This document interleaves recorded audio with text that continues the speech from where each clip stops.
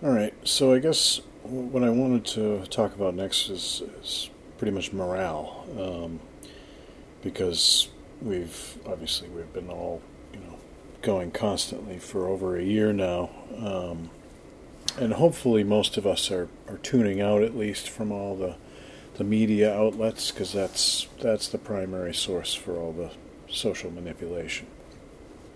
And cybernetics will still work on everyone, including us, to some extent because they're monitoring all our communications. That's the main thing to remember about cybernetic social engineering, cybernetics in general, is that it's a science of manipulation through monitoring the cycle. So you're monitoring the system and all the communications that are going on. In the mechanical example I gave of the steam engine regulator, the communication is the amount of steam coming up and out through the exhaust port, and that is what actuates the regulator, which then restricts. So in our case, they may not be able to feed us inputs as readily if we're not watching the news or reading the paper, but if we're on two-way communications, we do see some of they get to us a little bit somehow, whether it's through the trends column on Twitter or if you're in other places. I'm sure there's ways for them to get messages out. They also restrict things, as we know, so they do still have some control, even if we make every effort to resist and avoid their input. So morale is an issue.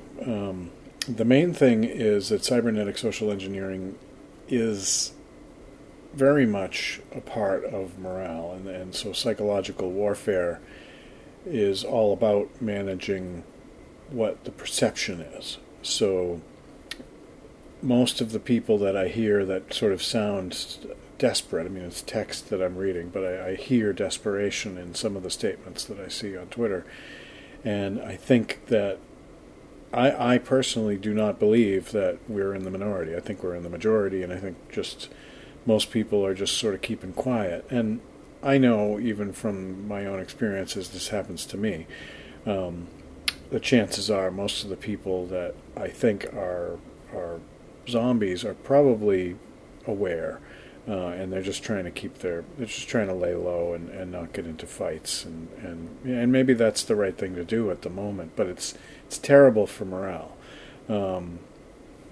So I don't know. I like the idea of having some kind of a symbol or whatever. I mean, not wearing a mask is pretty much the symbol right now, but in a lot of places, you're still required to do it. It's madness, but that's the case, and so people will do it. And that's been one of the most effective tools that they've had to subdue morale so far, is this coercion of the threat of violence if we don't maintain social distance and muzzle ourselves. I mean, this is you really got when I was talking about waking up every morning and letting yourself settle and then reminding yourself about what's been done.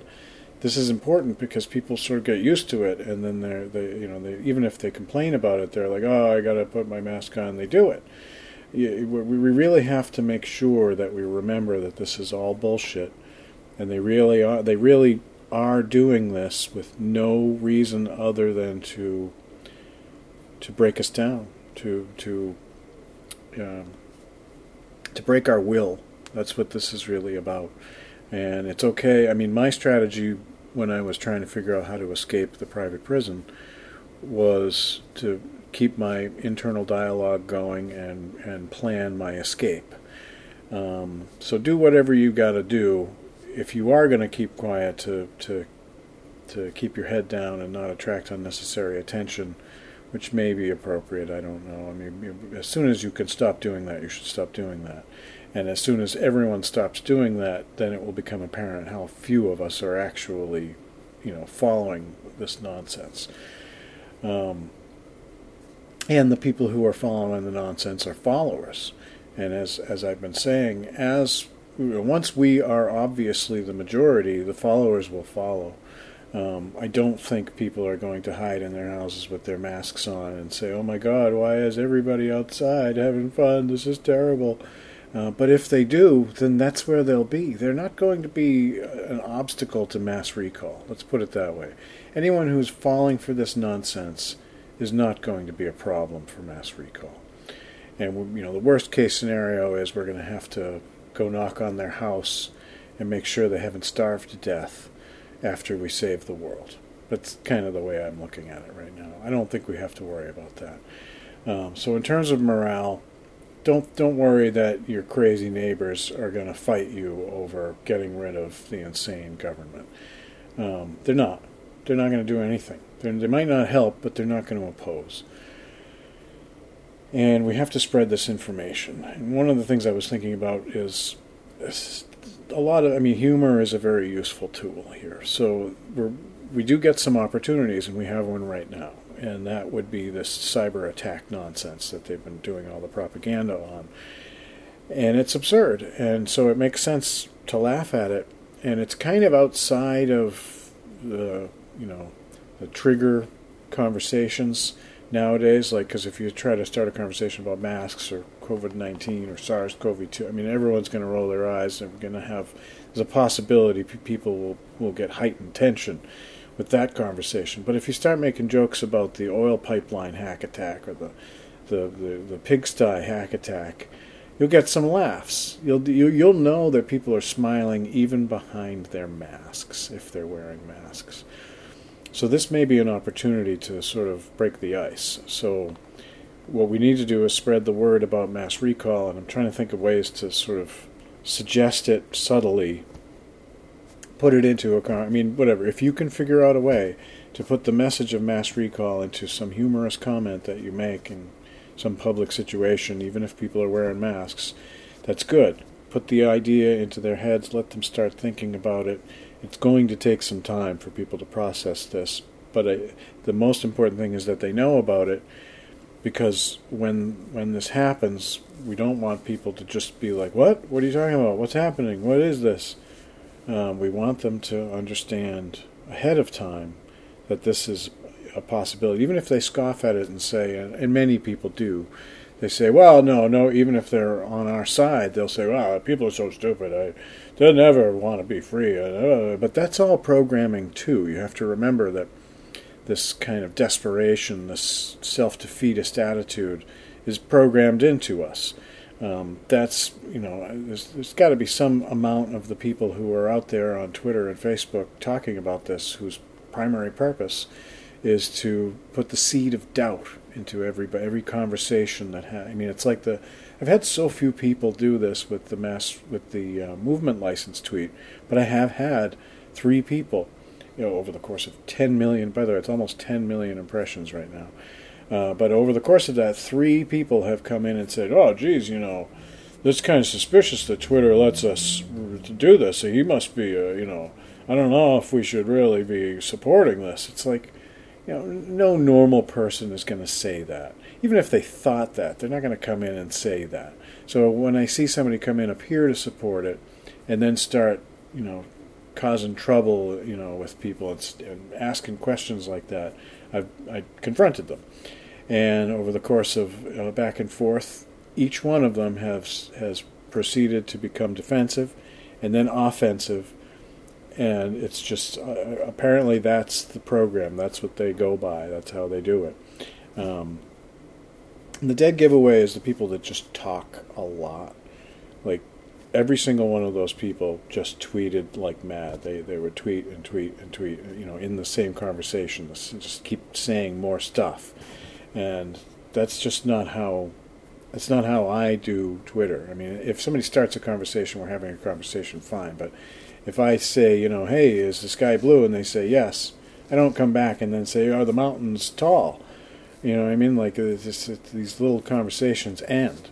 They're not meant to go on forever, and they're sort of making small talk. If you think about it that way, if you run across somebody who's making small talk like that, I think that's probably the dead giveaway.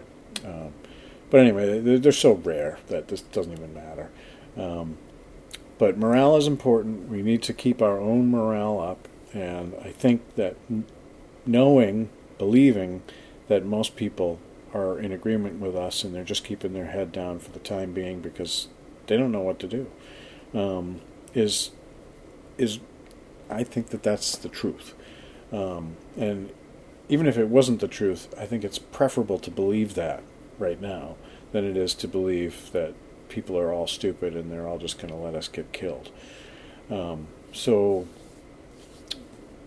I genuinely do believe it. So I'm not saying that this just for psychological self-manipulation purposes. I'm saying it because I think it's actually true. So that's what we have to remember. The humor thing, I think, is important because obviously we need some humor, and that helps us. But it does break the ice, and it's a conversation that we can have that's outside of the narrative, because this hack attack thing is kind of awkward. I know about it because of Lockstep, and I've been expecting this for a while, so I can immediately comment, and most of the people that know what I'm talking about laugh about it, and they understand. But there are going to be people who don't have any idea what Lockstep is. They've been maybe believing the narrative, whatever, but we can still use this because it's just so absurd. A hack, you're going to hack the pigs, you're going to they're making it sound like, the hack attack means we won't get meat until next year. It's like the animal just don't. Did you kill all the animals yesterday and they're all in a big heap and they're going to go bad now? And even if that was the case, you just cook and can them, right? It's not like we actually lose any meat. Even if the entire thing completely collapses and there's no mechanical, electronic processing at all, it would be possible to process all of the meat into cans. So there's just, it's absurd to put this out there as if it's the cause for not having meat. So if we can use that humorously in a way to sort of enlighten people to this manipulation that's going on, because once people make that connection, they say, that's true, that's completely absurd, isn't it? And I say, and listen to the seriousness with which they report these things.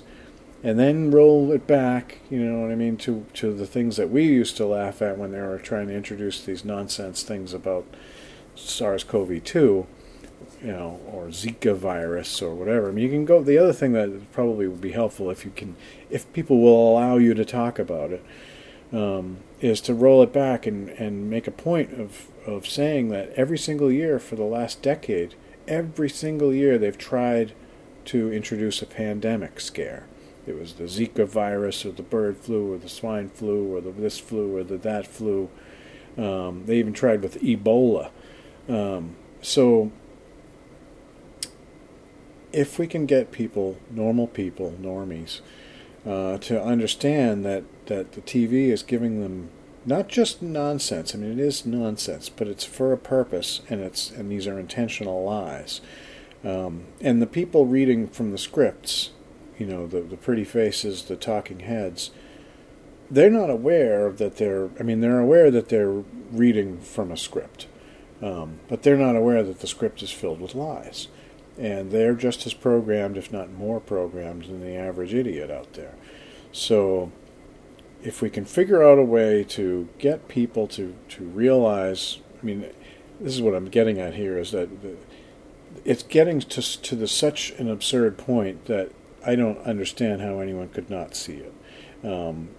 But if they don't see it, it should be as easy as it's ever going to be to make a joke about it and get people to laugh and maybe break through a little bit of their trust of this machine.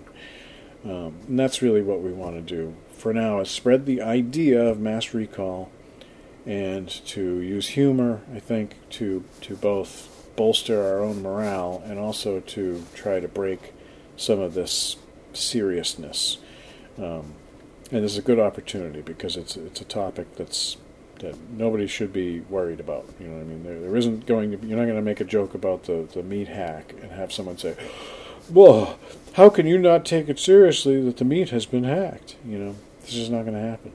So I guess be creative and try to use that as an introduction of some sort to talking about mass recall. It seems like mass recall is getting closer and closer. In a way, I'm kind of worried because we need this information to get out there.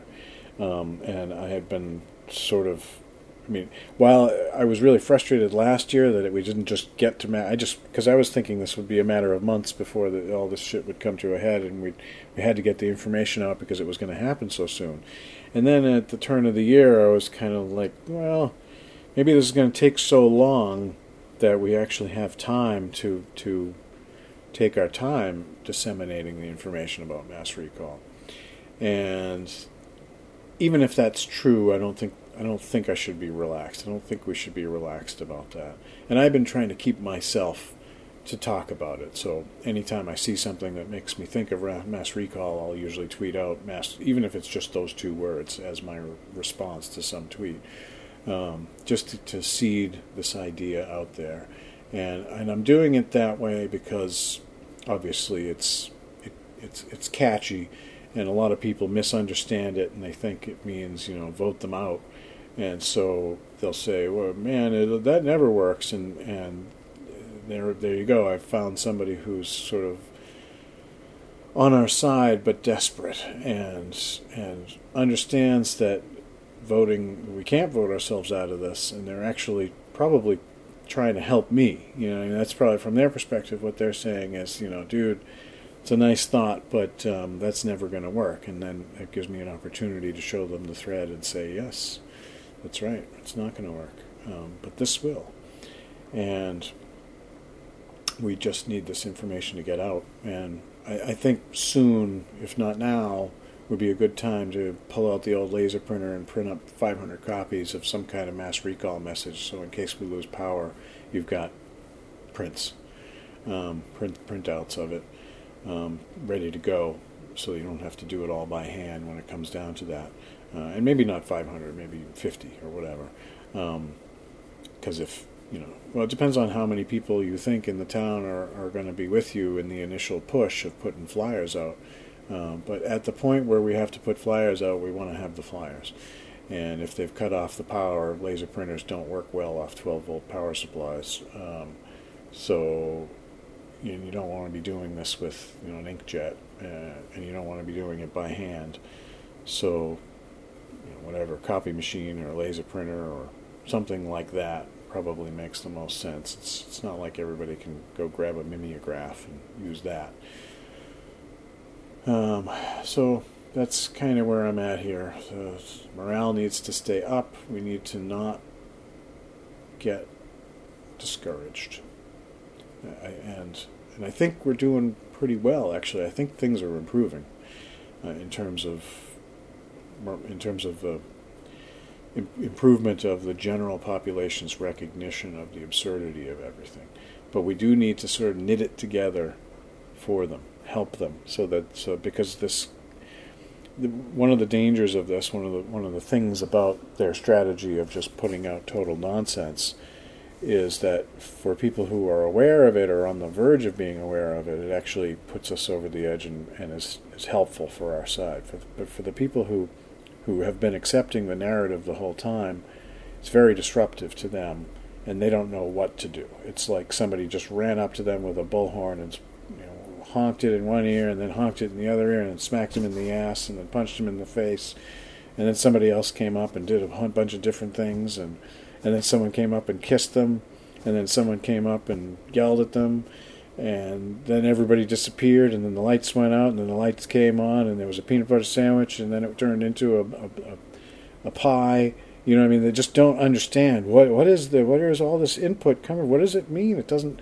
The thing I believed in doesn't seem to be true, but I don't seem to be being given any truth.